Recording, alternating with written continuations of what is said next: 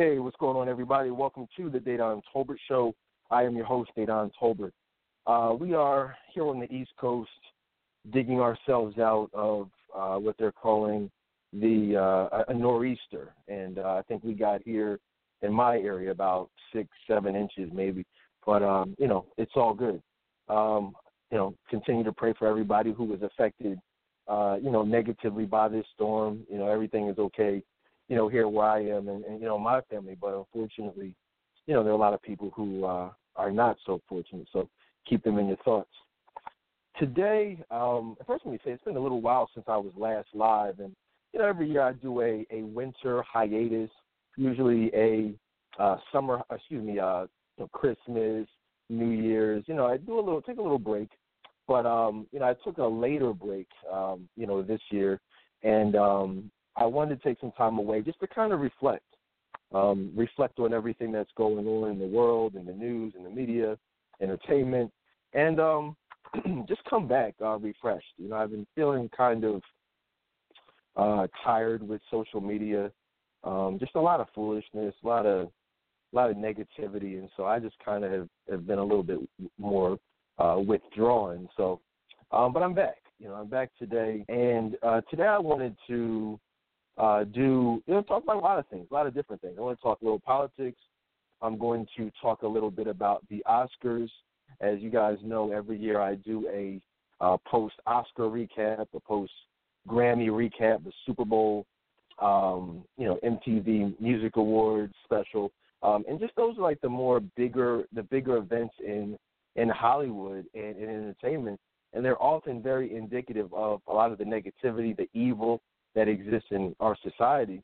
And I want to take some time today to, talk about the Oscars, and not just like everyone else talks about the Oscars, but from a spiritual standpoint, a cultural standpoint. I want to look at, movies like Moonlight and all the hype surrounding it, the themes and that we saw in it and why it was, so critically acclaimed, whereas films like Birth of a Nation,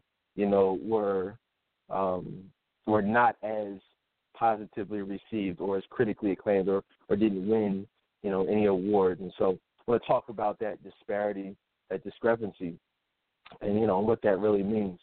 So I'll do that a little bit later. Also, I want to talk about, it's coming up, it doesn't feel like it here on the East Coast right now, but we are coming up and approaching spring. And I want to talk about, first of all, with spring comes the often, you get spring flings. You get the end of cuffing season. The women are wearing less clothing. The men are coming out. And it's like, everyone is happy to just be outside, not be cooped up in the house. And so you see often a lot of flings, a lot of situations that lead into the summertime. And I want to talk about how to avoid the spring flings and ultimately find summer love. And what I put together is really what I call the top 10 ways to, specifically for women, to bring that about. How to eliminate being targeted for sex, how to increase your chances and the likelihood of you being found by the man that God has for you. So that's one of the things I want to do today. And, I want to do a little bit of Ask Dedan Advice Hour. I want to do talk a little bit of, what's going on in the world. There's a lot going on in the world. And I just have a list, it's, over the last month or so that I haven't been live. I've still been being a tally of what's been going on and just jotting little things down. So I didn't, because a lot of the stuff is important to discuss. So I don't want to miss out on it. I won't get to everything today, but, we'll see how it goes. But, yeah, so starting off, what's going on, like I said, huge snowstorm out there, huge snowstorm. One of the things I said last night to the ladies is, ladies, and this is really could be saved for one of the top 10 ways to have love is, I said, don't blame that dude, for being a deadbeat a year from now, 10 months from now, 16 months from now, whatever it ends up being, when you're pregnant or, have had a child and the guy is nowhere to be found. I said, no one told you to get snowed in, with him today. And, and I kind of said that a little, tongue-in-cheek But the reality is that there's a lot of truth to that because, I think we all know that, no one wants to be outside in the wintertime. And if again, we did a whole show on cuffing season. So if you have, a few months ago, so you have cuffing season and we're right in the midst of it, that's the whole point of it, is to have someone to cuddle up with when it's cold outside, have someone to hang out with, sex. That would be the ideal time for that person is, a nor'easter. And so, you gotta, if you choose to do that, you have to take, and accept the consequences of that. And often that is, it is a child. It is unwanted children in many cases. It often ends up being, baby mama drama, baby father drama, and so on. And so you just want to kind of, stay away from those types of situations. All right? And that's kind of, and so I wanted to just throw that out there before I jumped into, my political piece of what's going on in the world. And I don't have a lot to say regarding politics. I mean, I think we know, the election is over. Obviously Donald Trump is in office. A lot of people aren't happy about that. But we're still seeing a lot of things going on in the news regarding just the battle in Congress, social media. You got things like the travel ban, which I did a whole, big thing on, recently. One of the things I'll say about it, from politics from this standpoint, is I said online, I said on Facebook and social media, while many people wake up mad about who's living in the White House, I personally try to wake up happy and blessed that I'm still living. I told everyone to have a great, optimistic, and positive day. And the reality is, that's just how I try to live life. I mean, whoever, Donald Trump in office or Barack Obama in office, it's not going to affect, it shouldn't affect your level of happiness, your level of positivity. The Bible says that we should be joyful and continuously pray. Be joyful always and pray continuously. So if you're doing those things, at what point do you have time to update your status about how pissed off you are that Donald Trump is president? I'm just asking. You know what I mean? If you are remaining positive, if you're remaining prayerful and spiritually based, it's one thing to speak about. Like I speak about politics. I'll discuss politics. I'll even debate politics. But there's a difference between expressing displeasure in something and allowing displeasure to literally shape who you are on a daily basis.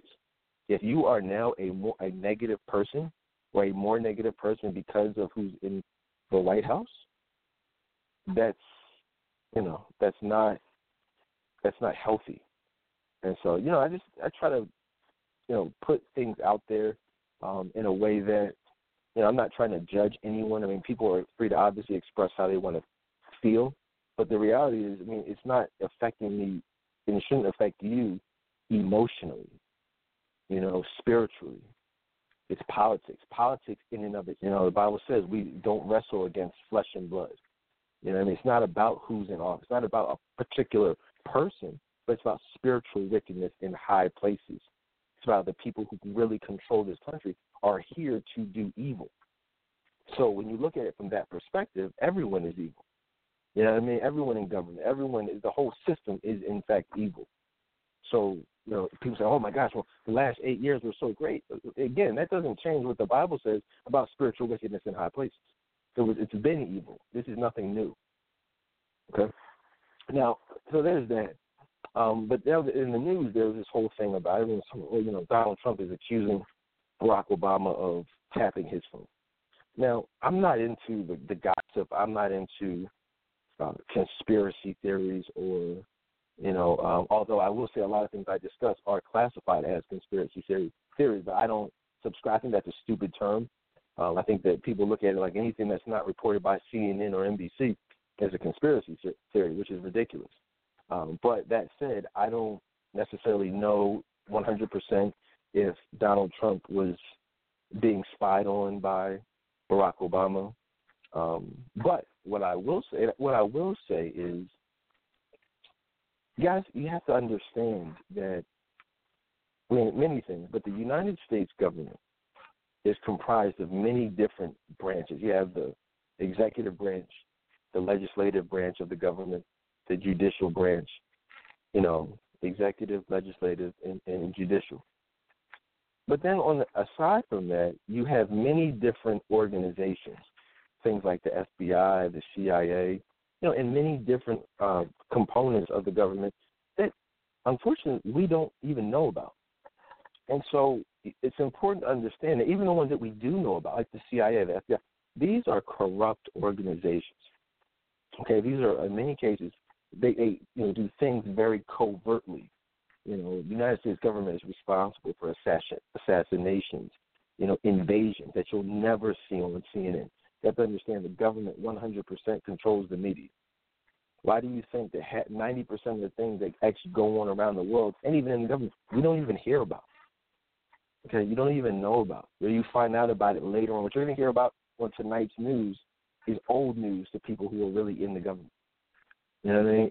If the government, people don't understand, the only thing they have to do is classify something, in the interest of national security, and that prevents the media from being able to say anything about it. They could have information. You know what I mean? But if they, if that would be harmful to what someone in the government considers to be harmful, then we're not allowed to know about it as people. And so my point is there are many different things that happen, whether that's spying, whether, wiretapping.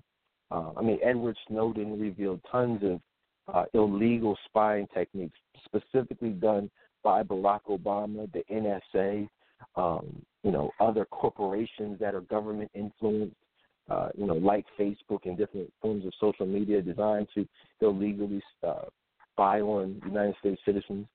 WikiLeaks just published tons and tons of information that show, many different forms of government spying techniques. And if you haven't seen that, it was actually released last week, and I got a chance to look through some. I'm like, wow, this stuff you won't see on CNN. And one of the great things about WikiLeaks is that no one has ever questioned the validity of the contents. Like, no one questioned the validity of these Hillary Clinton emails. No one has questioned the validity of these most recent leaks regarding government spying techniques. And what that tells me is like this is known. It's not about it being fake. That's not a question. The question is, they're saying, well, the government is responsible for the information leaked by WikiLeaks. It's like, okay, whoever's responsible for it, that may or may not be true. It's probably not true, but it's, the reality is they're still giving us this information that we need to know and that would not otherwise be made available aside from these leaks. So just please understand, whether Barack Obama was, spying on Donald Trump's phone calls, had his phone tapped, I don't know. No one really knows for sure, not the public. But I want people to understand that don't think that that's out of the question. People like, Robert Kennedy, Martin Luther King, Malcolm X, and tons of other people. Okay, tons of other people were had their phones tapped. They were being, if you look at Martin Luther King, I don't know if you guys know, the CIA, they sent Coretta Scott King all this information about Martin Luther King, his infidelity. They were following him. They had his phone tapped. That's how they got that information. They sent that to her so she could know. That's how that information became available. And tons of other stuff, guys. So this is not something new. The government spying on citizens is not something new. And it's not like, Barack Obama specifically and personally went into Donald Trump's homes and that. No, but it's, it's covert government operation, agencies, the CIA or whoever, they do this stuff. I mean, you guys don't watch 24. You know what I mean? You don't watch these shows that shows exactly how realistic, this stuff is. So I just wanted to put that out there. I mean, like I said, I don't know exactly what was going on. None of us will ever really truly know the truth, but trust and believe. The government is not innocent, guys. it's actually ridiculous to think that, stuff like that doesn't happen. Two citizens. What else is going on in the world? A lot of things going on in the world today. Everyone was talking last week about Lent.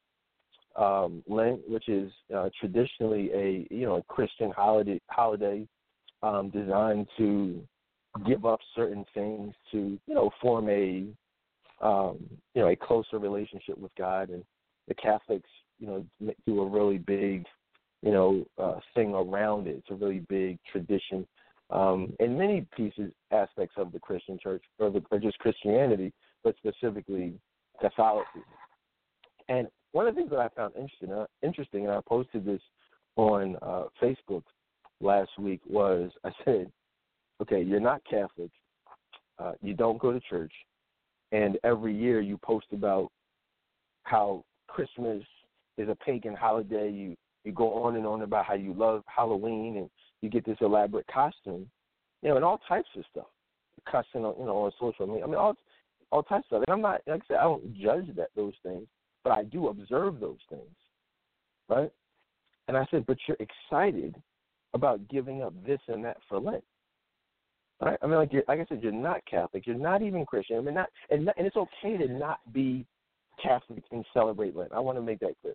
It's okay to be a Christian, but who's not super spiritual or traditional, you know what I mean, super religious. And it's okay to celebrate Lent or other Easter or whatever, Christmas. But my point is, when you go out of your way, okay, to demean Christmas, to disrespect Jesus, to make jokes, disrespectful jokes about Christianity as a whole, but because social media makes it cool to post about what you're giving up for Lent, you go on, I'm giving up this for Lent. It's like, Lent, why are you even celebrating Lent if you're not a Christian? Whether you're Catholic or not, like if you're not even a Christian, if you have a problem with religion itself, you know what I mean? What are you celebrating Lent for? So, and it's just, people are just really crazy, and I think I got to just start deleting people, because my Facebook, like I'm not one of those people who just scrolls and scrolls and scrolls, down my timeline looking for things to comment. I don't do that. It's a waste of time. I mean, I don't knock anyone who does it, but I just don't have the time to do that. I don't really care, to be quite honest with you, what the vast majority of my Facebook followers are doing. I don't. No disrespect. You know what I mean? But, some people. But I just see so much craziness and so many stupid comments and disrespectful comments and vulgar comments. I don't know. I got to maybe start deleting people, blocking people, whatever. But it's really getting crazy out here. So talking about what's going on in the world, and this is a good segue for, the Oscars and everything that's going on in Hollywood. When you have, one of the major award shows, you got the Grammys, which was actually, I believe, my last live show, where I talked about the whole Beyonce performance and the demonic and satanic evil imagery that we all blatantly saw. That was my last live show. But you have these major events, and then the Oscars right after. There's a lot of things to look out for, and one of the things that I will say about that, and I posted this online, I said that it's not at all essential to constantly beg the white man's award shows, the Oscars, the Emmys, the Grammys, the Tonys, for validation, when we as African Americans have such a long history of cultural greatness in film, television, stage, and music. And I said congratulations to every person of color that's ever been honored, but we were great with or without, we are great with or without Hollywood's approval. And, I wanted to elaborate a little bit on that. It's unfortunate that we get so caught up as a group of people. We get caught up in, celebrities. You look at what the Bible says about celebrities. You look at, Access Hollywood, Extra, all these little, entertainment news shows, and, then you get your MTV awards, the tabloids. I mean, Fashion Police even. People get so excited to just keep up. You got your reality shows. We can actually follow these celebrities, their lives.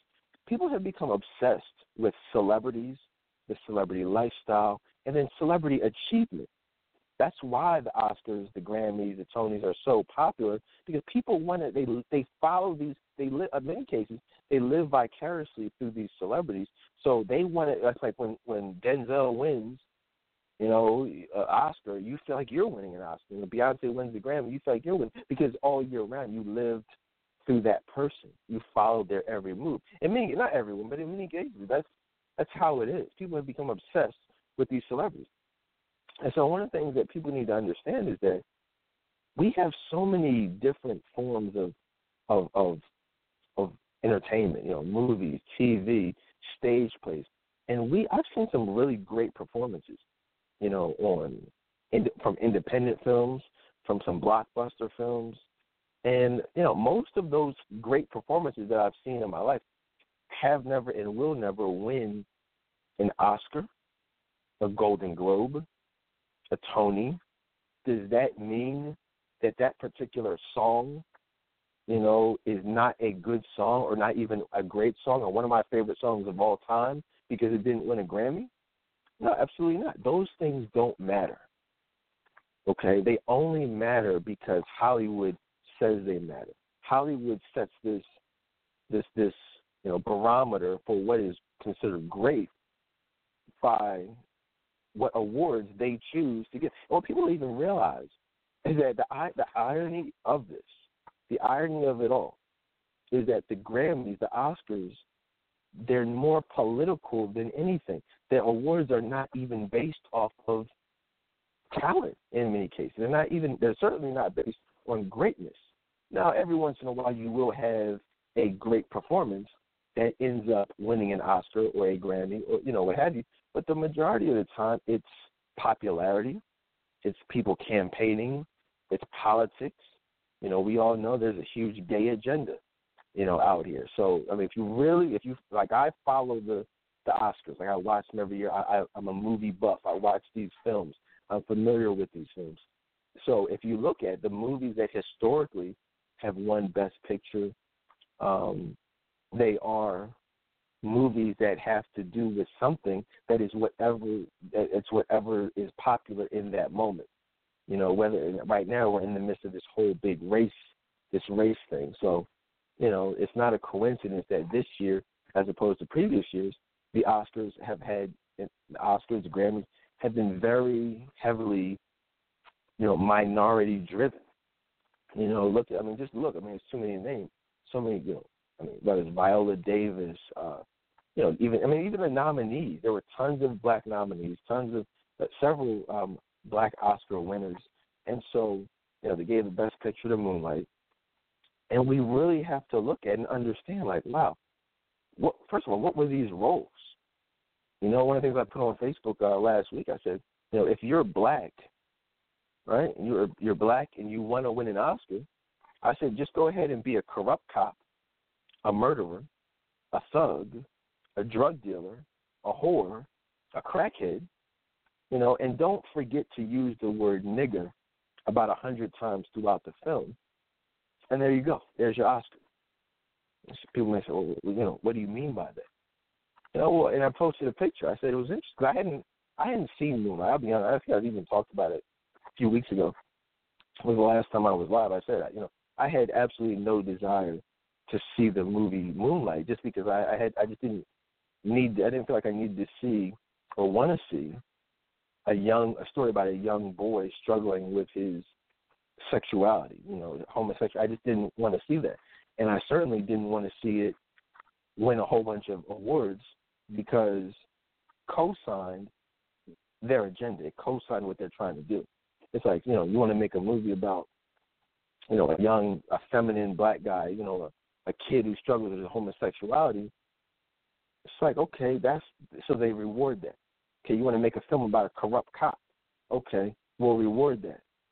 Naomi Harris wants to play a crackhead, a drug-addicted mom, not a good example of a parent, okay, we'll reward that with an Oscar nomination. Mahershala Ali, he won Best Supporting Actor, which I got to be honest with you. I've followed the Oscars literally my entire life.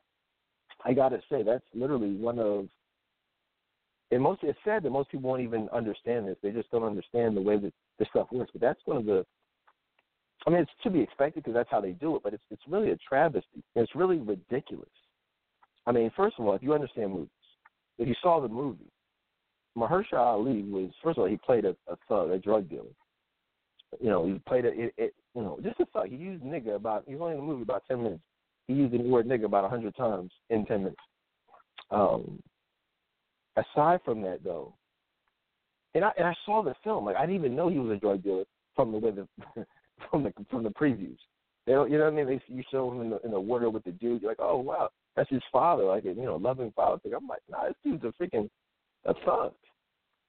He's like the plug. You know what I mean? The drug connect for these young dudes.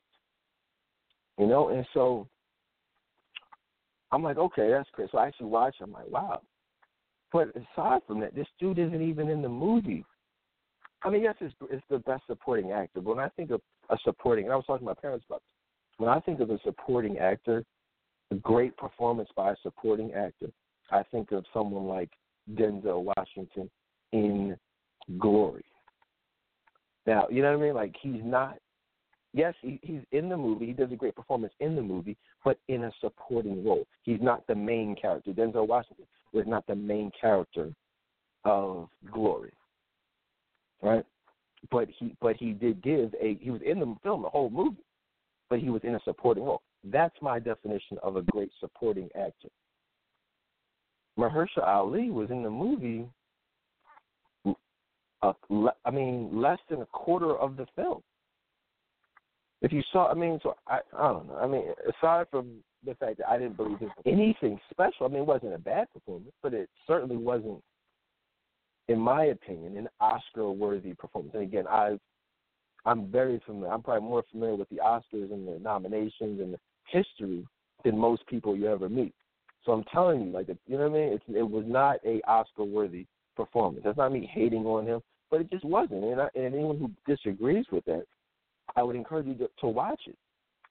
Really watch the film. And I don't think there's anyone who actually watched that film and is familiar with other great supporting roles would say, wow, I think he deserved that Oscar for that. It was over, you know what I mean? You think back of all the other people who've given great supporting roles and didn't win Oscars, you're only forced to draw one conclusion. It's like, okay, he got that because, one, it's about a movie regarding, the emasculation of black men, the feminization of black men, and he actually plays a thug and a drug dealer, similar to how Denzel Washington can't win. He can't win for Fences. He can't win for Malcolm X. He can't win for the Hurricane, right? But they'll give it to him for Training Day. They'll give it to Mahershala Ali for being a drug dealer. You got a drug dealer and a corrupt cop. The last two black men to win Oscars, a corrupt cop and a drug dealer. You know what I mean? It's crazy, but if you don't, and anyone who doesn't see the craziness of that, I don't know what to say. And even if you look at the scene, it's funny. Most 99.99999% of the people will not see this and draw this connection. But I was just watching it. It was amazing. I watched it last year. I did a whole show. Go back and listen to my Oscar special from last year when Chris Rock was hosting, and I commented back then on the buffoonery of it. And Chris Rock did this whole segment on going around interviewing people, and the majority of the people that he interviewed last year were black folk, just basically acting stupid, acting very stupid, very buffoonish, and he was just interviewing them but making a joke out of it. And I was like, okay, that's basically what's going on here. They're doing the whole buffoonery and coonery to entertain the white folk, and that's what they do. And I said, wow, you know what? That's whatever. I'm used to it. But then fast forward to this year, they basically go ahead and do the same thing with Jimmy Kimmel interviewing these buffoonish and coonish black folk acting stupid. In fact, but this time he brought them up on the stage. And I posted on Facebook and Instagram, different year, same foolishness. And I think at some point, we just as a people have to realize that we're better than buffoonery. We are better than, that slapstick type of humor. We are better than having roles of homosexuals, drug dealers, thugs, gangbangers, corrupt cops. Like, we're better than that. And I think that we need to demand that not only because they will make those films, but they will not reward those films, in many cases. So I think we got to just, we got to put some pressure on. I was watching Wendy Williams, though, and I was happy to see that Anika Noni Rose on there, I think one day last week, and she was talking about how she's actually she's on the academy, on the board. She's one of the voters. So, and it's good to have people like that. I think they said Denzel Washington is on there. Angela Bassett is on there. So, but I mean, it's good, but at the end of the day, they're going to do what they want to do based on their particular agenda.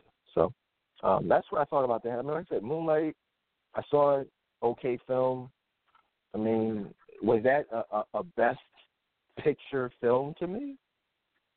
I mean, did that film need to make, all that money? I mean, I don't care about the money side of it, but you're telling me that was the best movie out of all the movies that were made in 2016? I find that to be amazing. I really find that to be amazing and ridiculous. There's no way in hell Moonlight was the best film of the year. Nothing at all. Nothing about it. You know what I mean? It was crazy. It's one of the most craziest things I've seen associated with the Oscars because, like I said, I watched it, and I'm just watching like, please, can someone tell me what was so great about it? I mean, was it the standout acting performances? Because here's the thing. Watch this. Normally, when you have a best picture film, you usually have a best director nomination. You usually have a best actor nomination, a best actress, best supporting actor, best supporting actress. It's usually going to win, several, other awards.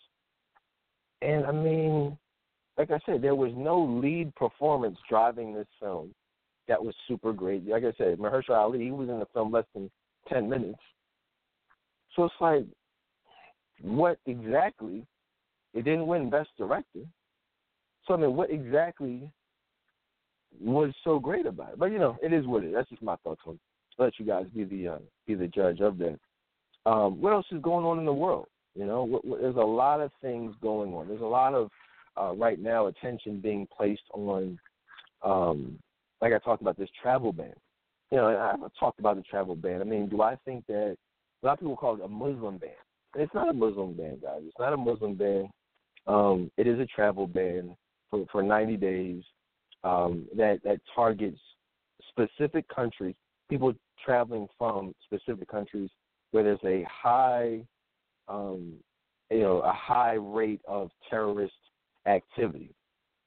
And a lot of the protests were coming from regarding people who were affected by this ban, who were actually American citizens or, had an actual green card. And that was a major piece of it that I had a problem with. I'm like, hold on, okay, fine. You want to just watch certain things. You want to be careful. I have no problem with it. You know what I mean? Especially if we're talking about areas where it's extremely hard to vet, people coming from certain places. And we want to be careful about who we do allow in this country. But at the same time, when people are actual citizens and they have no history, they had actual ties here and actual green cards, And at that point, you really can't just. That's when it becomes discrimination. Saying, wait a minute, yeah, you live here, yeah, you have a green card, but you went to this place, so you must be a terrorist. I don't agree with that, and I've spoken out about that. So it looks like this new travel ban that was put in place, earlier this week will eliminate people being affected who are American citizens who do have green cards. And so far, I haven't heard any thing to the contrary. So we'll see how that plays out. But one of the things I wanted to say about that, though, and it's funny, you got Christians and you got people in general, but specifically Christians who are protesting and marching and making these signs. And I said, wow, that's interesting. But they're not saying a word about clear and blatant attacks on Christianity and Christians. There are places in the world where Christians are being beheaded. There are. You got even this whole transgender movement, the gay marriage movement. I mean, I remember a time when people would actually protest based on their beliefs. I mean, God forbid, forget who cared. It was not about what the law said. You know what I mean? It wasn't about what was sexy, what was popular at that time. Like right now, gay marriage is popular because Barack Obama is popular and because he made it, acceptable, right? And so that's why a lot of people are kind of on board with that. Regardless of what their spiritual beliefs are, regardless of, how they particularly, how they were raised.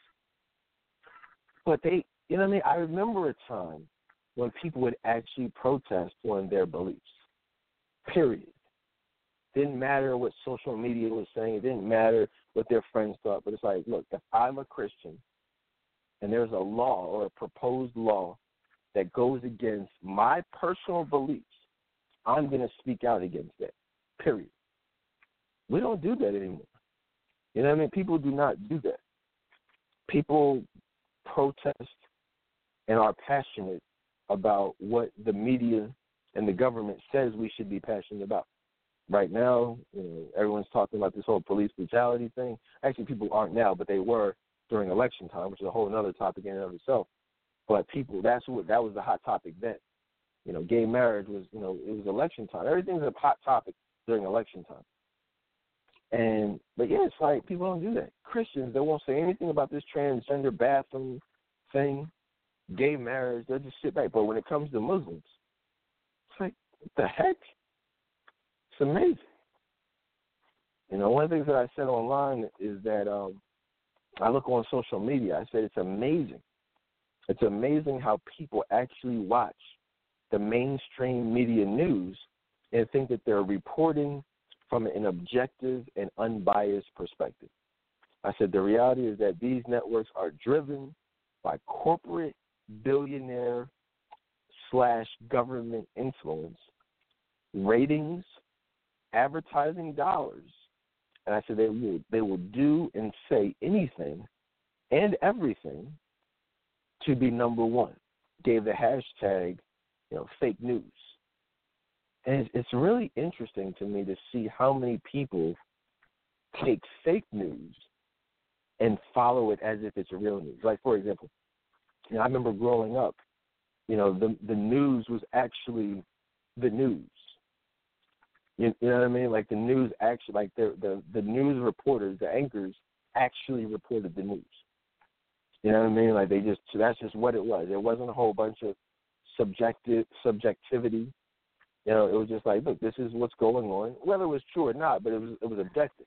Now, I turn on the Today Show, any news, they're giving their opinions. They're obviously biased. They're obviously reporting to push a particular agenda, even the wording of a lot of this stuff. Like even with the CIA thing, it's like, the Donald Trump thing. They're like, Donald Trump is accused former President Barack Obama of illegally tapping his phones. And they'll be like, with no proof, without giving any proof whatsoever, Donald Trump has accused Barack Obama of this.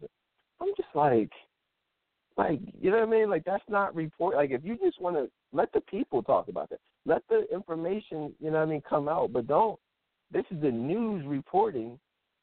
Like, they're putting that spin on it to influence us and to shape our opinion of the story that they're reporting. We're not. They're not supposed to do that. That's what you call ethical dishonesty. I took a lot of courses on that. You know, if you look at, I mean, the reason people don't like Donald Trump is specifically because of the media's portrayal of Donald Trump. Okay, there's very few things that he's actually said. Now, I'm not even saying that that's the things that feeling is not warranted. You know what I mean? But I'm saying let the people decide. And it's sad that the media, you know, has so much power. And a lot of people say, well, you know, you like Donald Trump. But I said, listen, me speaking out on certain issues isn't about me liking Donald Trump. It's about my utter disdain for the media and their tactics and biasness. Okay, that's my perspective. I don't care about Donald Trump. I don't really care about, to be honest, politics at all. It's all fake. You know, I mean, it's one big show. You know, so my issue is the media and how they manipulate people. My issue is really with the people. That's why you see me debating and speaking. It's really with ignorant people who allow the media to shape their opinions.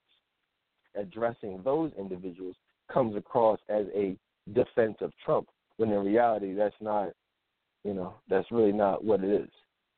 So let's talk about what else is going on. What's going on in the entertainment world? You know, I talked about the Oscars a little bit. I talked about, you know, some other things, but there's a lot of things that are going on with these celebrities that I find to be interesting.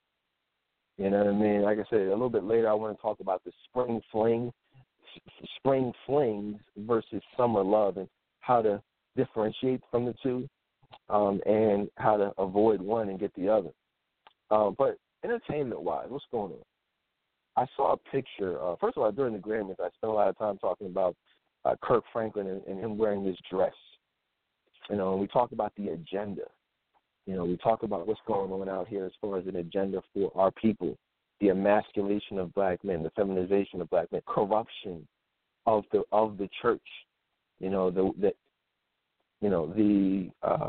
idea that they have, the goal that they have of reducing the credibility of the church and people who are influential in the church. And there's really no one in gospel music that's been more influential than Kirk Franklin. And so when I look up and I turn on one of the highest rated and highest seen telecasts, which is the Grammys, and I see Kirk Franklin performing on stage, you know, in a secular performance, wearing a dress, you know, it all kind of makes sense, you know. And, I mean, how can you respect gospel music? How can you respect a quote-unquote man of God when he's wearing a dress and he's performing along an obviously worldly secular artist? You know, and, you know, you look back, you Google Kirk Franklin throwing up the 666 sign with his fingers. You Google Kirk Franklin wearing pink lipstick, you know, wearing makeup. You know, his last album was called Losing My Religion. And I saw an interview where he's really telling people to turn away from the church and, you know, not be religious. Don't, you know what I mean? Just to be more spiritual. I mean, it's all foolishness. It's all foolishness. These are government informants. These are CIA operatives, you know, specifically put in place to push a particular agenda. And when you understand what that agenda is, it's not hard to look around and see, like, oh, okay, this person is used to push a particular agenda. Kanye West, Beyonce, Jay-Z, you know, and many other people. It's not just the black celebrity. It's just entertainment as a whole. It's just that my audience is largely African American, so I tend to focus more on the you know, the pieces, you know, that we can relate to. You know what I mean, from our community. But yeah, it's all related. You know, just different genres. What else? But yeah, that's Kirk Franklin. Man. He's a wild dude. You know, got these guys wearing dresses out here. You know, I remember I met him. He came to my church a few years ago, and it was weird. It was amazing. I don't know. I never had felt this before, but I just got this extremely worldly spirit from him. Can't really describe it, but just a very sexual, a very lustful spirit from him. And maybe because he was in the church, in the sanctuary, and I was just like, after that, man, I was kind of done with him. And now, you fast forward, several years later, this is what you see from him, and it's really confirmation to everything that we see that's going on. What else? Nick Cannon. Nick Cannon is going through some stuff. Pray for your boy Nick Cannon. It's interesting. I don't know if you guys heard, but he's no longer the host of America's Got Talent. And one of the things that I found interesting about that was that, if you don't know the story, they basically were saying that he performed, I think it was a Showtime special or some type of stand-up comedy special, and he was making fun basically of NBC and certain executives and just the whole industry, and I guess they took offense to it, and they were saying that there was going to be some type of punishment or something to basically punish him for what he said about NBC. And then he took that and to say, well, I'm not going to be censored. I'm not going to allow NBC to do that. He said that doesn't define him. What he does in stand-up doesn't define who he is, doesn't define his career. So he would rather just remove himself from that situation rather than allow them to censor him or dictate and control what types of things he does comedy about. And so now, it's funny, you watch this stuff happen right before your eyes. He was on top of the world, but now you're hearing different things in the media saying Nick Cannon is crazy, he's losing it, he's having a nervous breakdown. And that's why I said pray for him, because, I don't know if you guys understand, I don't want to get too deep into it, but like when you take that oath, to become a celebrity, to live that lifestyle, you're going to be given a lot of things. But these things do not come for free. They come at a price. So when you take that oath to agree to be a part of this secret society, this industry, and and please believe there is an oath, there is an initiation. That's it's very obvious to be seen if you know what to look for. So when you do that, when you take that oath, you basically agree to go along with the agenda. That's why you see these celebrities throwing up these symbols to indicate that they are down for the agenda. Look at these talk shows. Look at the first 5 minutes of any celebrity on any talk show and just watch their hands. That's all I'm going to say. Listen to what I'm saying to you. Any celebrity on any talk show, watch their hands in the first 5 minutes of that particular interview, whether it's Jimmy Kimmel, whether it's The Tonight Show, whether it's Wendy Williams, any talk show, in the first few minutes, watch their hands, and you will be amazed. And let me know, inbox me, post in the Friends of the Day 9 and 12 Patrol. Oh, snap, Day 9, I see what you're talking about. Again, any celebrity on any talk show, watch their hands in the first few minutes, and you'll be amazed. All right? But yeah, and so when you go against that, you're doing these symbols to let people know you are down with the agenda. But when you go against the agenda, like Kanye West has, like, tons of other people have, DMX, Nick Cannon, Michael Jackson, Bill Cosby. When you do these things, and you do these things that obviously take you out of favor with, those controlling the industry, it's not hard to understand why the Cat Williams, why you eventually see them, having a hard time in the media.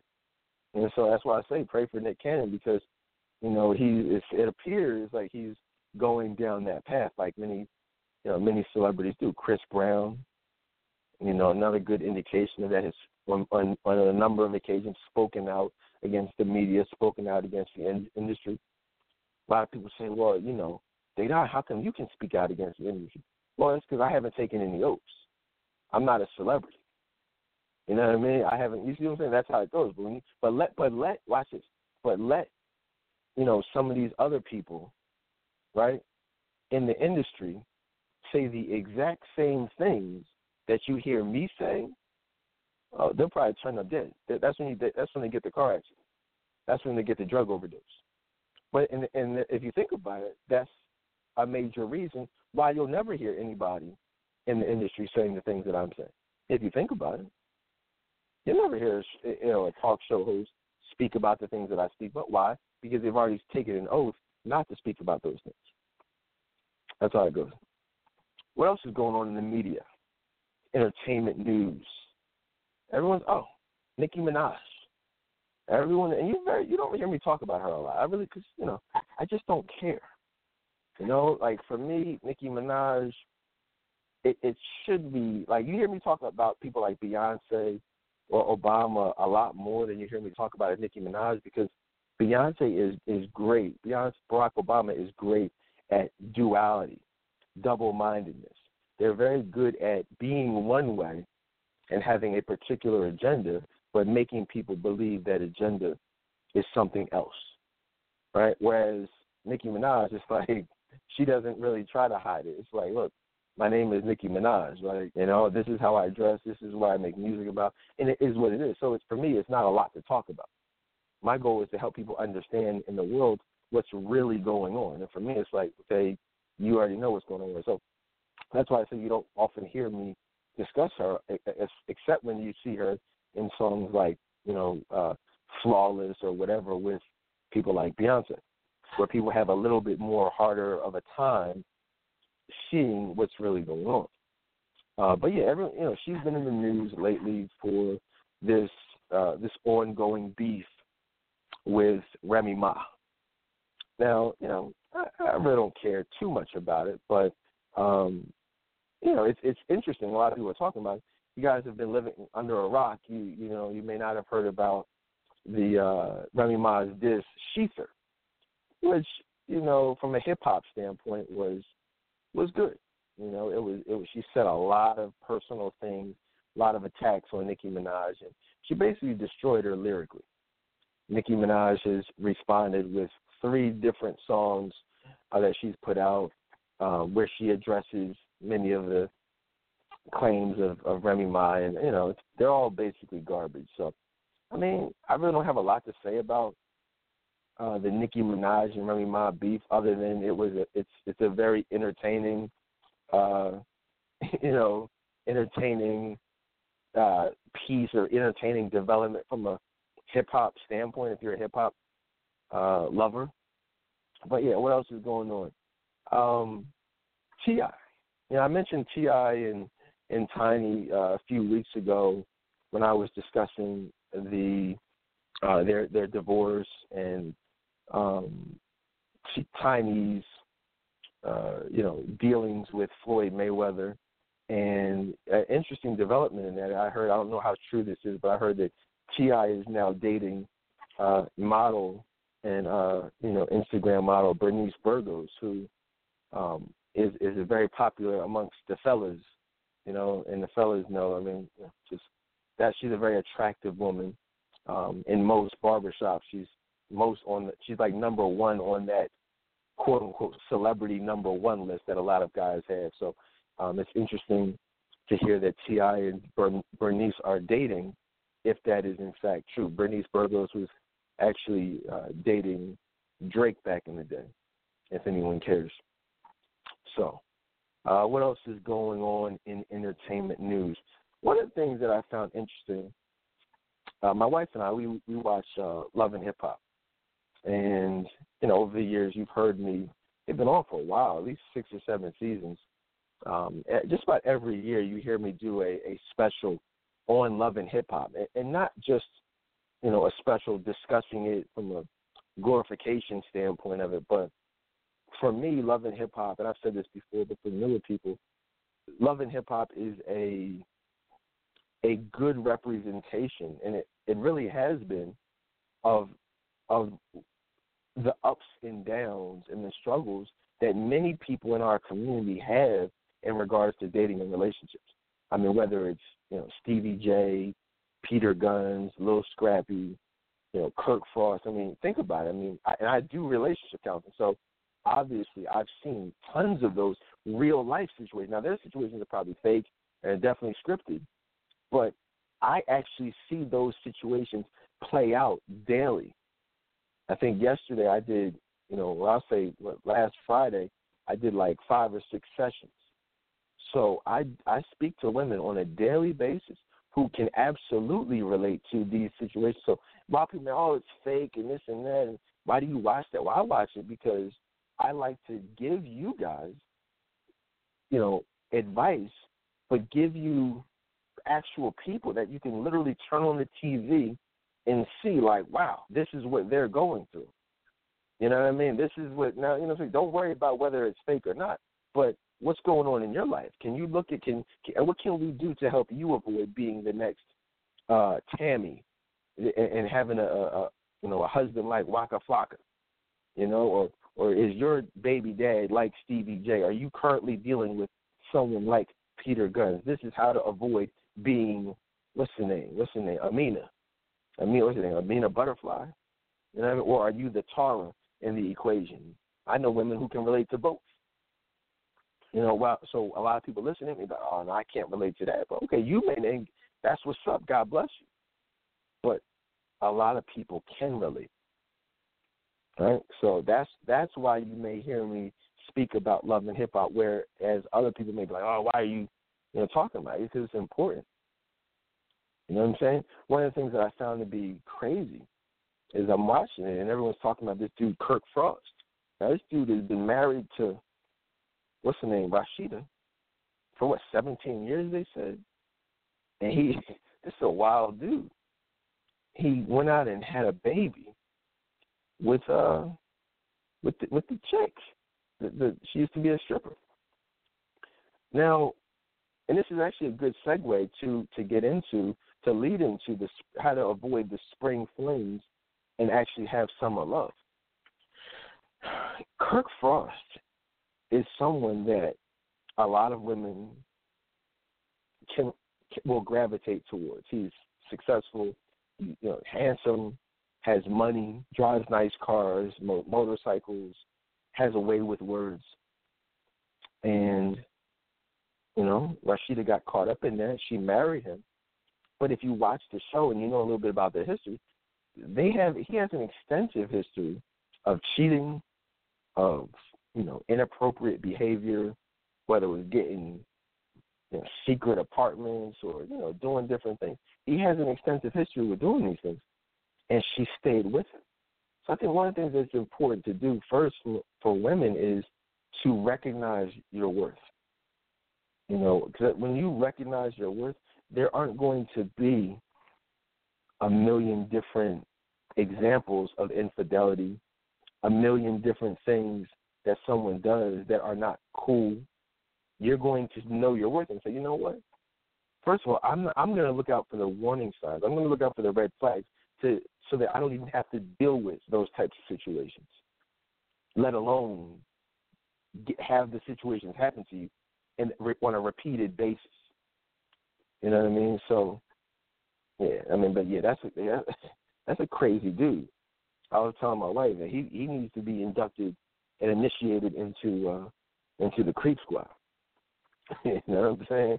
Either, something. What else is going on out here, man? That's what I want to tell y'all about. Going back to the movies, in good movies, I got a chance to watch Burning Sands on Netflix. I watched Burning Sands, and for those of you who are unfamiliar with the film, Burning Sands is a movie, I believe, directed or produced by Reginald Hudlin, and it centers around the pledging process of several individuals in college, and they are trying to get into a fraternity. And when you think, essentially, when you hear sorority, when you hear fraternity, most people immediately think of hazing. You don't think of the service. You don't think of the rich, long history. You don't think of the brotherhood or the sisterhood. You literally think of one thing, which I've always found to be interesting because, I'm 40 years. I pledged a fraternity in 1999, and the process was a few weeks. Not a few weeks, but 7 weeks to be exact, and 7 weeks, 6 days. And that was that was in 1999. Now, for those of you who know me, you maybe follow me on social media, I'm still very active in my fraternity. I do a lot of community service. I do a lot of charity. We do a lot of charity, but, you see it, and so no one asks me or no one associates pledging or hazing with me at almost 40 years old. If you think of fraternity and you think of me, you see all the things that I'm doing now. And so I just find it interesting. Most of the adults that who are in fraternities or sororities, anytime you see them associated with their organization, it's regarding service. You're not thinking about, what did you do 20 years ago? What was your pledging or hazing process 30 years ago? It's like, you're too old for it. So, and so that's, you got to look at it from that perspective. A lot of adults, they tend to focus on, or I should say adults who aren't Greek, they focus on things that for what most Greeks is not what defines them or defines their involvement in that particular organization. And one of the things that I found about that movie, I thought it was great. And to be quite honest with you, I would have liked to see that movie win for Best Picture over Moonlight. Do I think that Burning Sands was an Oscar-worthy film for Best Picture? No, I'm not going to say that. But I'm saying Burning Sands was a million times better than Moonlight. It's a much better film, a much more realistic film, just a better film in every way possible. You know what I mean? So Burning Sands, it centered around, and it was very relatable to me. You saw a lot of, and it was a great movie, but not a great movie because of the things that happened in the film were great. It was a bad film. There were bad things that happened in this film. It's kind of like you can look back and say, wow, Minister Society was a great film, or Boys in the Hood was a great film. Well, those films were about people who were drug dealers. Those films were about people who were in gangs, gangster rap, murdering, killing. Does that mean they weren't great films? You look at war films. Okay, that was a great film, Saving Private Ryan or whatever. Okay, that was a great film, but the content didn't have to be great to make it a great film. It was just a real film. It was a very realistic depiction of whatever that particular subject matter is. And to me, Burning Sands, there haven't been a lot of films that centered around Greek life, but for me, Burning Sands was one of the realest movies that I've ever seen. If you don't know, and obviously there are things that were more extreme that I experienced and many others experienced, in fact, 10 times more extreme. And then there were certain things in the film that were, I think, over-exaggerated. But I'm saying overall, if you equal everything out, it was absolutely, like if you had a question, and you're like, wow, you know what, I wonder what's the worst part, or some of the worst parts of hazing. That was a good representation of the worst parts of it. Now, that being said, and I've done shows in the past, it's been several years actually, but I've done shows in the past where I actually went into great detail on Greek life, fraternity life. In fact, Google that, and you can pull up the archives. But I want people to understand that pledging and hazing are two different things. In many pledge processes, is there hazing that goes on? Yes. But pledging is overall, please understand, is what I say was, because really pledging of any kind at this point is illegal. There's no organization, Black Greek organization, that openly and actively pledges anymore. It's now membership intake, in case you're wondering. So there is no pledging, there is no hazing. It's all illegal. But when there was pledging, there was often hazing. But that did not change the fact that the pledging piece of it is designed or was designed to be positive. It was designed to build you up mentally, physically, and even emotionally, and to develop a significant bond with your line brothers or sisters. What a lot of people don't understand is that goes back to rites of passages from African tribes. You understand that? That's the stuff that actually happens to this day. So there's nothing negative about pledging. Pledging is just a different, African tribes over Kenya, Ghana, that's what we used to do. You know what I mean? Ancient civilizations, there were rites of passages, that people went through that took you from a place of being a boy to being a man. So there's nothing negative about. In fact, if you look at Roots, I don't know if you guys saw the remake of Roots, and even the original Roots.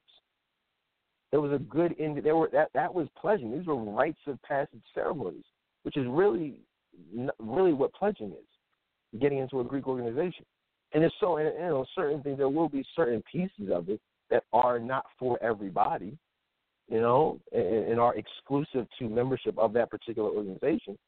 But overall, I'm just giving you a brief synopsis of overall. It's designed to be a positive thing. There are very few people who are active in their fraternity or sorority who will tell you that they regret their pledging experience. I'm one of those people. You'll never. I look back at my experience as positive. You see what I'm saying? Most people Sigmas, Kappas, Qs, AKs, whatever, they look back on those processes, and I'm sure many of them were hazed, but they see the place that it got them to. They see the positivity that they took out of that process, and they look back on it with fond memories. And so the film Burning Sands, and I don't want to spoil the film for anyone who may not have seen it, but I'm just saying, like, if you're on the fence or not sure if you want to see it, I'd watch it. Like, if you just want to see the raw and uncut, how it can go down, like whether it's the taking strokes with the paddle, whether it's stuff that goes on behind closed doors, doing the greetings for the big brothers, even just how the pledges interact with young females. Like, I don't know if you saw, they had the young woman where the guys had sex with her. Like, not saying that that's a particular part of all pledging processes, but it's real. Like, stuff like that goes on. In fact, if you listen to this show, if you've been listening to this show historically, you've heard me talk a lot about the stories that go on in college. And the reality is a lot of women in college find themselves in the same position as that young woman who agreed to sleep with all of that whole pledge line. You know what I mean? She was down with it. And the reality is there are freaks out there. There are hoes out there who will do that type of stuff and who now, even though they've changed their life as adults, they're still dealing with the spiritual, emotional, and even physical ramifications of some of those decisions in college. Who knows, maybe that young woman in Burning Sands grew up to get married or is having a hard time dating right now, or who knows. But so hopefully I try to use these types of movies and shows, as a point of reference so that maybe someone can relate. Everyone can't relate to what she did in that movie, but trust and believe some people can. There's a lot of women out there who've gotten trains ran on them. There's a lot of women out there who've slept with 20, 30, 40 men, multiple men in a night. That's happened. And I don't judge those women, but I do say to those women, it's never too late to change. So, like I said, so check out the movie. It was an excellent film. I cannot say enough. The actor, I forget his name, but the main character, excellent job. Just gave an excellent portrayal of someone who is online, someone who's pledging, someone who is conflicted, even the internal conflict that he faced as far as, whether to continue with the process, whether to drop, and just that whole process. I've never seen a film that more accurately illustrated, the mental and physical effects of pledging a fraternity. So that's just my thoughts on it. And like I said, it was a really good movie. Moonlight, not such a good movie. You know what I mean? But yeah. What else? I shouldn't say it. Let me not say that. Moonlight was not a bad movie. I don't want anyone to think that it was a bad movie. Moonlight was not a bad movie. I just have a bad taste in my mouth regarding the way it was used to push a particular agenda, the way it was put on a pedestal to push a particular agenda. That's what I don't like.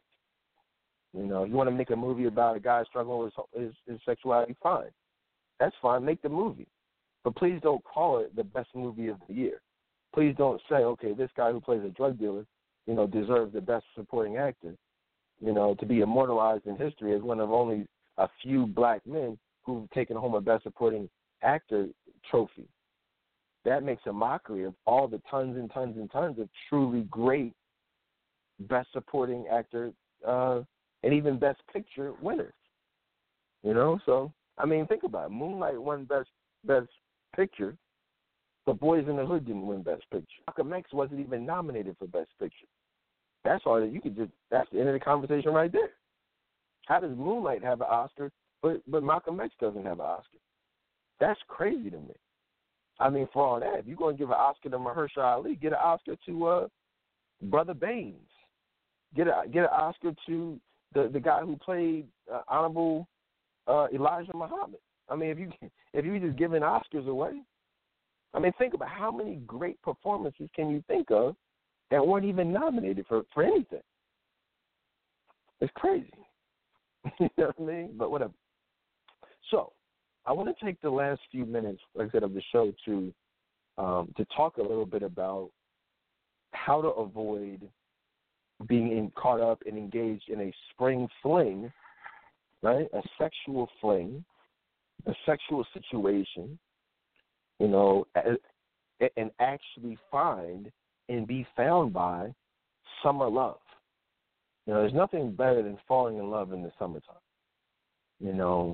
Falling in love in the summer, getting to know someone, recognizing that that's the person you want to spend the rest of your life with.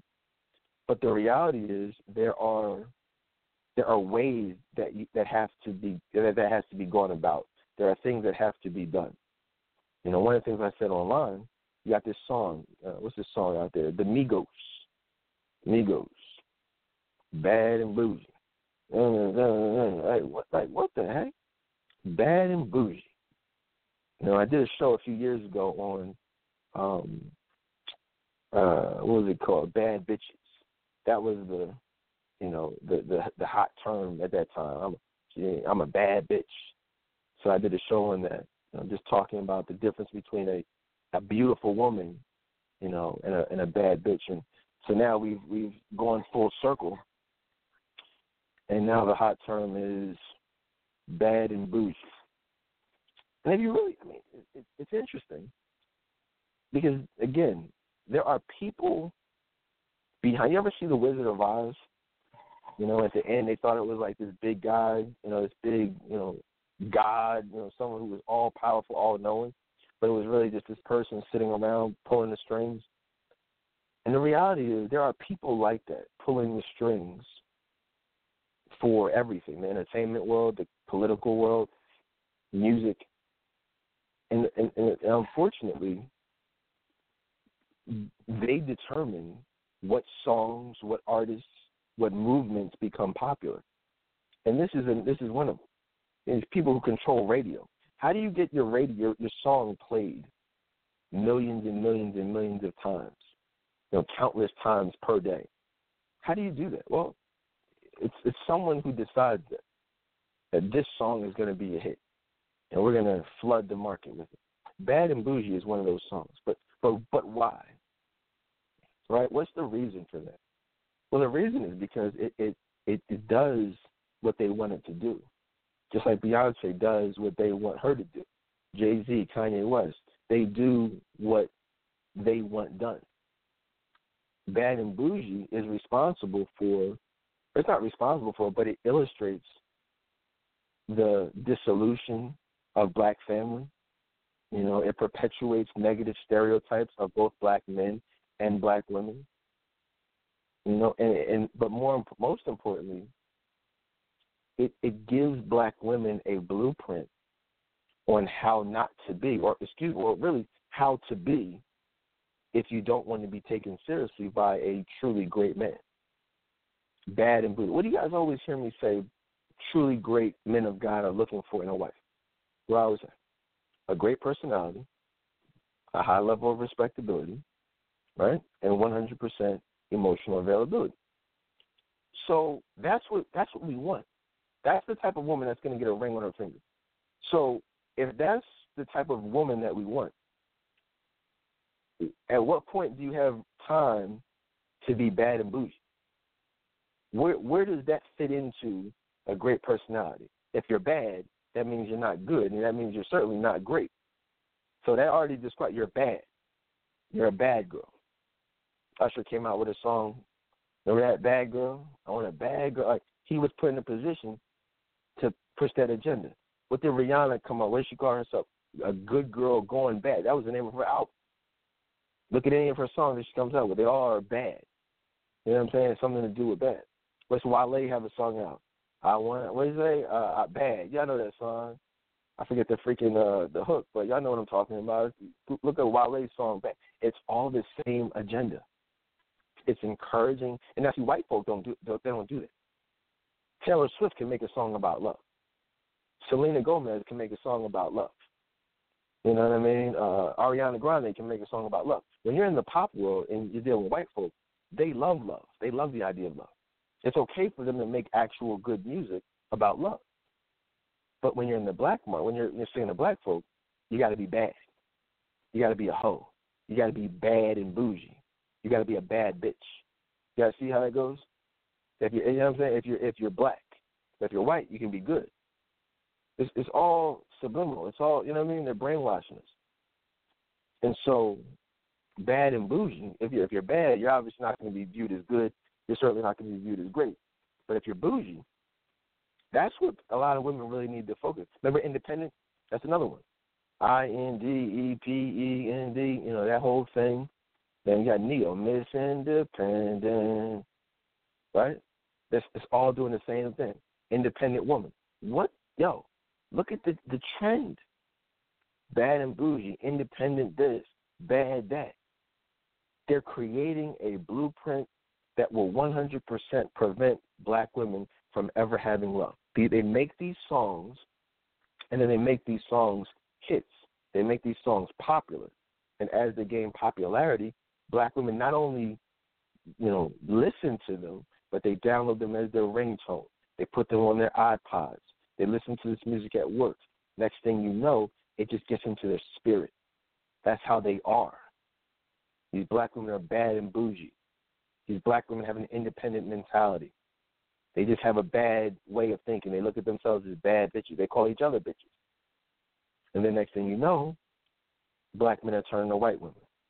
You know what I mean? Nobody wants to marry, these women, and nobody can figure out what's going on. Right? But it's all because of what you put into your spirit. I think it's interesting because you have to be great. You can't just be. You certainly can't be bad. We don't even want the good women. We want the truly great women of the world, the virtuous women of the world. And when you have those qualities, then that's when you're chosen.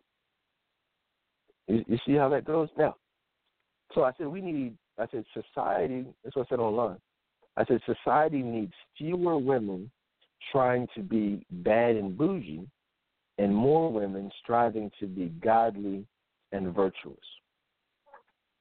It's really not that hard. I think, if you really do that, then that will be the catalyst to you finding love, or I should say being found, by love.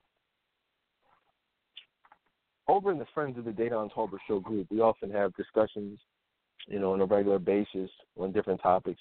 One of the topics was, are you afraid to fall in love?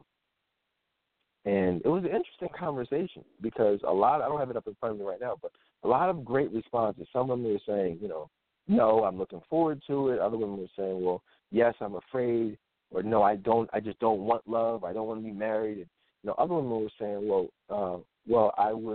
I'm afraid of being hurt. that was a common theme for a lot of the young women, is that they were afraid of being hurt or afraid of having their hearts broken. And I want people to understand that epitomizes. I mean, it's not doesn't make you a bad person if you're afraid of being hurt. Okay, doesn't mean you're a bad person, but it does mean that you are emotionally unavailable to have love. Because what happens is when you have a fear of anything, you have an injury, you have a fear, you're going to do what you need to do to protect yourself. You know, if you have a hamstring injury, you're probably going to wear a brace on your over your hamstring. You have an ankle injury, you wear a brace, a little ankle brace. You know, your teeth are jacked up, you're going to wear braces. Any injury you have, any issue that you have, you're going to try to protect it, right? So if your heart is hurting, you're going to protect your heart. You're going to put a wall up. You're going to put a guard around your heart. And there are a lot of women, many women, tons of women who are single, but they not only have been hurt in the past, but they are still dealing with the hurt. They are still hurting. You know, they still have hurt, pain, resentment, animosity, anger towards a particular person or persons. And as a result, they now have a fear of being alone or a fear of being in love, fear of having their heart broken. So they protect themselves from it. They may like someone, right? They may date someone.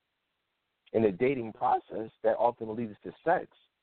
But many women, they will guard their heart from having it go any further. So while the man may actually have genuine feelings, in many cases, the woman is keeping him at arm's length specifically because she doesn't want to be hurt. That doesn't mean that she's not sleeping with him. That doesn't mean that the soul tie that's been formed isn't getting deeper and stronger. The soul tie is forming. Soul ties, as you know, are not good.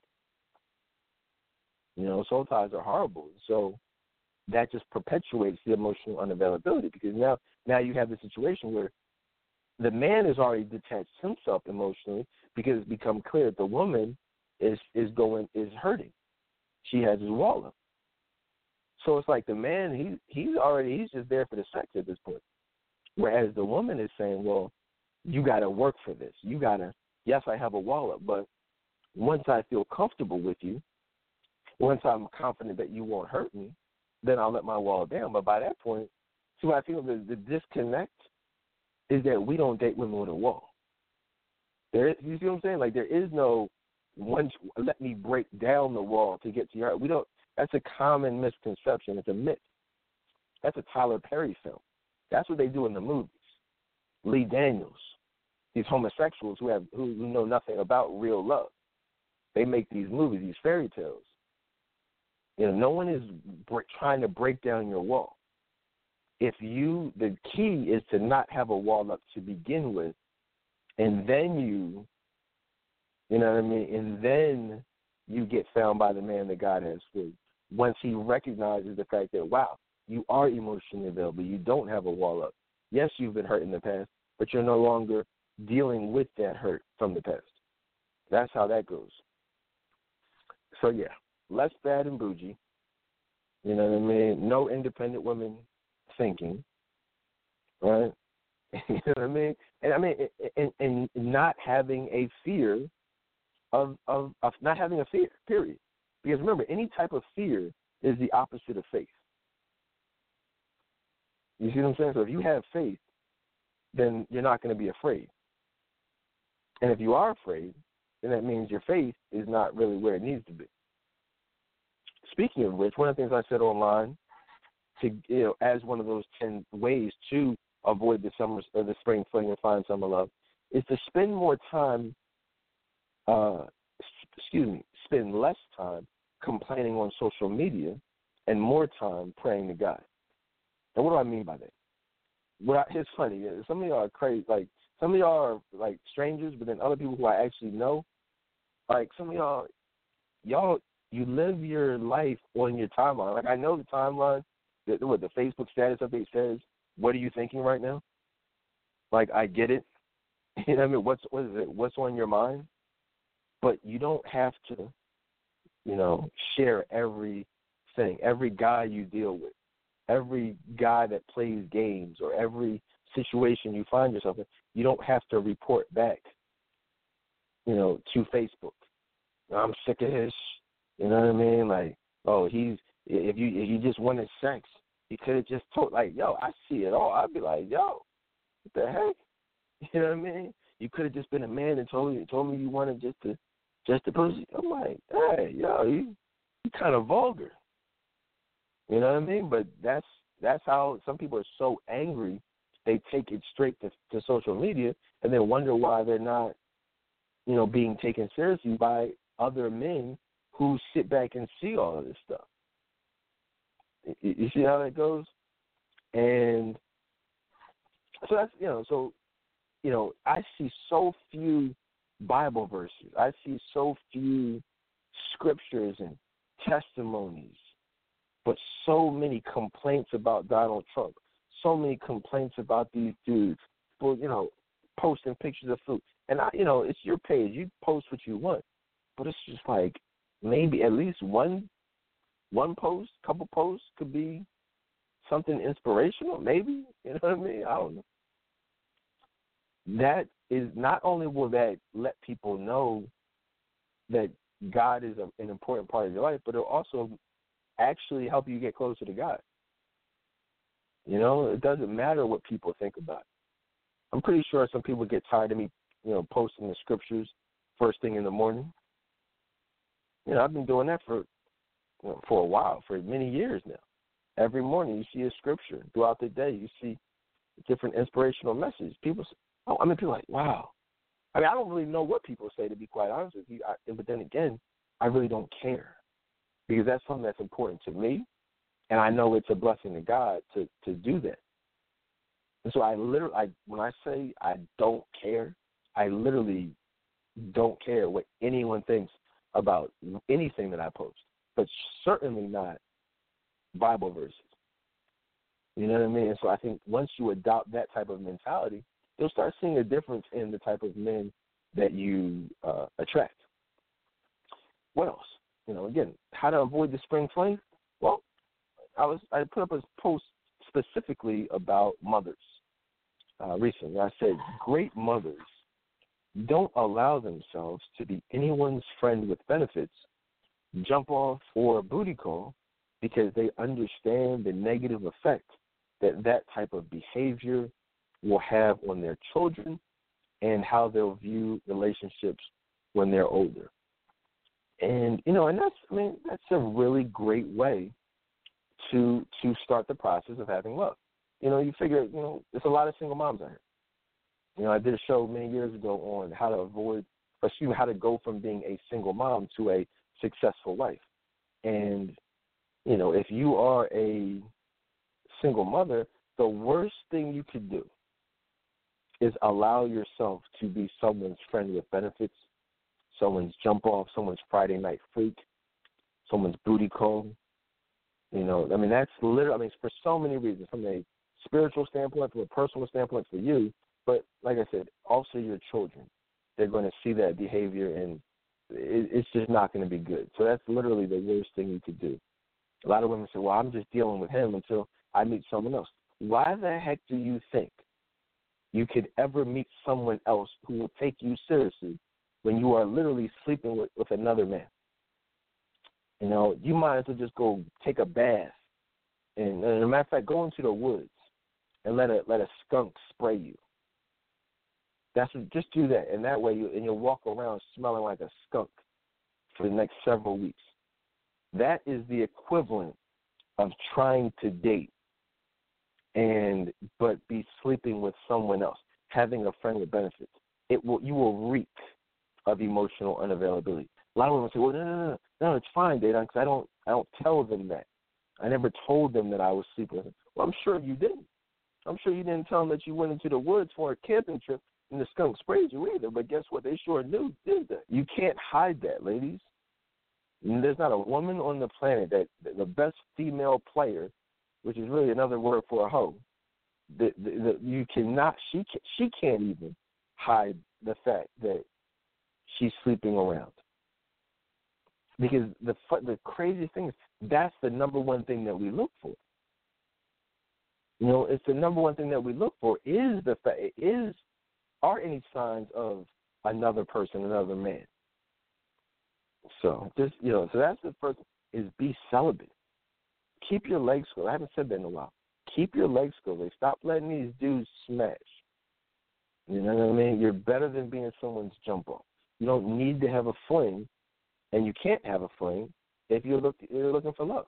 Another thing that I put online, which goes right along the lines of, having summer, finding a summer love, is, a lot of people are saying, well, I gotta get this body right. I gotta, this body, my ass gotta look a certain way, my stomach gotta be a certain way, and my boobs. One of the things I said online is, ladies, spend less time focusing on having a sexy body and more time on focusing on having a beautiful spirit. Now, I don't want people to misconstrue that and to think that that is somehow me saying that physical fitness is not important. That's not it at all. But there are many women who do those things for the wrong reasons. They're in the gym all crazy, not because they want to just be healthy, but because they think that that's going to bring them a man. They think that increases the likelihood of them being found, and it doesn't. They're showing off their ass. They're posting cleavage shots. They're showing off their belly button. They're doing different things to gain attention, to gain followers on Instagram, get likes. These are things that actually decrease the interest that men will show in you. Truly great men will show in you, and it will increase the amount of men who target you for sex. If a man sees a fat ass, excuse my language, but the only thing he thinks about is sex, specifically sex from a doggy-style position. That's what we think when we see an ass. When we see a woman flaunting her ass. That's the first thing that we think. But when we see a beautiful spirit, when we see a beautiful personality, we immediately think wife. Then everything else comes after that. Yeah, I still want to know what your personality is like. I mean, your looks are like, your body's like. I still want to know all that. I'm not going to lie. We always want to know that, but it's not going to be the first thing. I'm not going to be thinking sex first if what I first saw when I saw you was your spirit. So understand that. And also, I said, ladies, showing off your breasts doesn't make you sexy. I said that having the confidence, class, and self-respect not to. You know what I mean? That's what makes you beautiful. Think about it. I mean, it's so many beautiful women out here who are classy, not because of what they have under their clothes, but because they don't need to show you what's under their clothes. Don't y'all understand? There's nothing more beautiful, there's nothing more sexy than a woman with a great body who's not showing it off. I've said this before, but men, we have great imaginations. You don't have to show us your body, ladies. Unless you're wearing a freaking snowsuit, you know what I mean? We're going to know what you're working with. You don't have to show us that. If you have a nice sweater, a skirt, that fits you, that classy manner, slacks, jeans, we're going to be able to see. You don't have to have the tights on. You don't have to have the cleavage showing for us to know that we're not stupid. And a lot of women, they just don't understand it. They think they have to show us. They don't understand that showing us takes away from the appeal of you and your body. It takes away from it. It cheapens it. Just like certain cars, you don't have to put all these rims on. You don't have to put the tinted windows on. You don't have to put the bumper stickers. You don't have to do a whole lot of alterations to a Rolls Royce, to a Bentley. Other cars, yeah, you might want to hook it up. You might want to do different things. When you get a certain car on a certain level, you just drive it. You just let it be. You let it speak for itself. And that is what the truly beautiful and classy women of the world, that's what they do. Speaking of which, I said online, ladies, truly beautiful and respectable women don't need to fish for compliments on Instagram and Facebook. So what do because what do I see? I see, all right, so you got these women who are not only showing off their bodies, but you can't show off your body on Instagram without putting up one of these ridiculous quotes. And I can't stand these quotes. Who comes up with these Instagram quotes? Like, who is there like a book, like a handbook for quotes to show off your body? I mean, they'll put anything. I'm like, yo, what are these quotes? Where do they come from? Like, so you all sit back and think about them. Like, oh man, I want to post this picture. Why not just post a picture? Why do you need one of these quotes? You know what I mean? And the quotes don't even be making sense. But a lot of times the quotes are put up there specifically to get a compliment. What do y'all think, fellas? Or night. Like it'd be like a nighttime picture of her and her freaking a negligee or nightgown. It's like night. Someone wish me good night. Like, come on. That's called thirst. That's searching and fishing for a compliment, or fishing to be targeted. You know what I mean? Many years ago, I said, fellas. No, I said fathers. That's what I said. Fathers, please give your daughters attention as kids, so they won't have to search for it, on social media as an adult. But it's getting crazy out here. What else is going on? One of the things I said online, I said, ladies, never give a second chance to a man that was never meant to be in your life in the first place. You know what I mean? Like, and if you notice, that is another prevents a lot of men from taking women seriously. What happens is they have an ongoing history with an ex, with their child's father. It's like, okay, your child is 5 or 6, but you've been dealing with the dude for the last 10 years. Y'all broke up. He's still in your life. And it's just like, I'm not competing with that. You know what I mean, ladies? Nobody is competing. No one is, and they're certainly not competing with your child's father. The only hope that you have as a single mother to have love, you know what I'm saying, is to cut off those ties or make it abundantly clear that there are clear boundaries that are in place. Giving these men second and third and fourth chances, and then acting surprised when he's up to his old tricks. I talked about Rashida and Kirk earlier in the show. I mean, how many chances has Rashida given him? I mean, he was in the hot tub with the chick last 2 years ago. So it's like now he had a baby. I mean, what's next season's storyline going to be? You gotta, you know what I mean? You gotta stop giving these chances. And again, that comes along with knowing your worth and knowing your value. One of the last things that I said was, I said, ladies, never allow your happiness to be contingent upon a man. I said, allow Jesus Christ to be the source of your joy. You know what I mean? Like, a lot of times I see women, they deactivate their Facebook profiles around Valentine's Day. They deactivate their Facebook profiles around Christmas and New Year's. I said, what's up with you? What, you deleted me off your page? They say, nah, I didn't delete you. I didn't block you. I deleted my page. I deactivated my page around the holidays. I said, really? Why did you do that?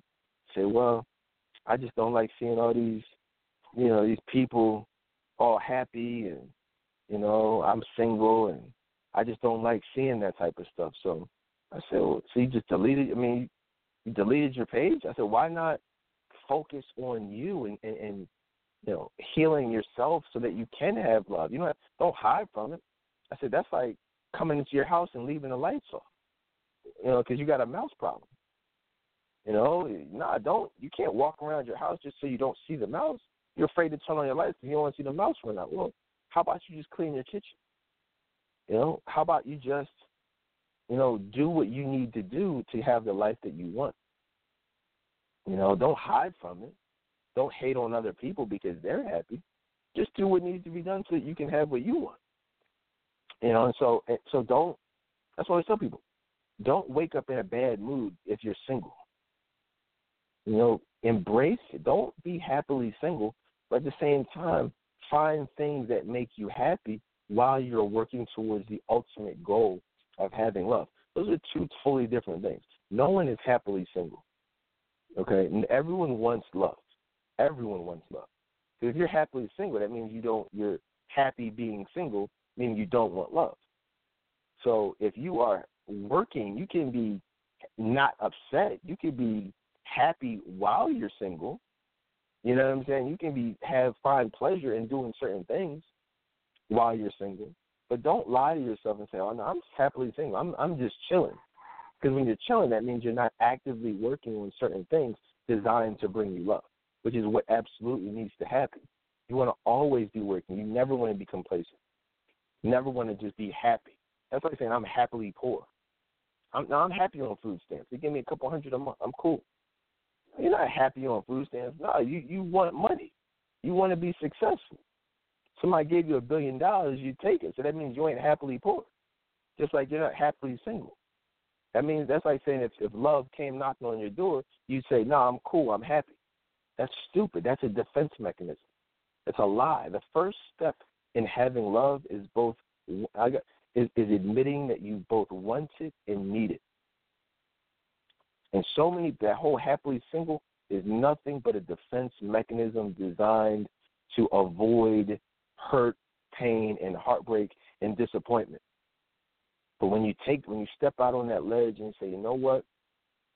I'm willing to take this chance. I'm willing to try," then good things will happen.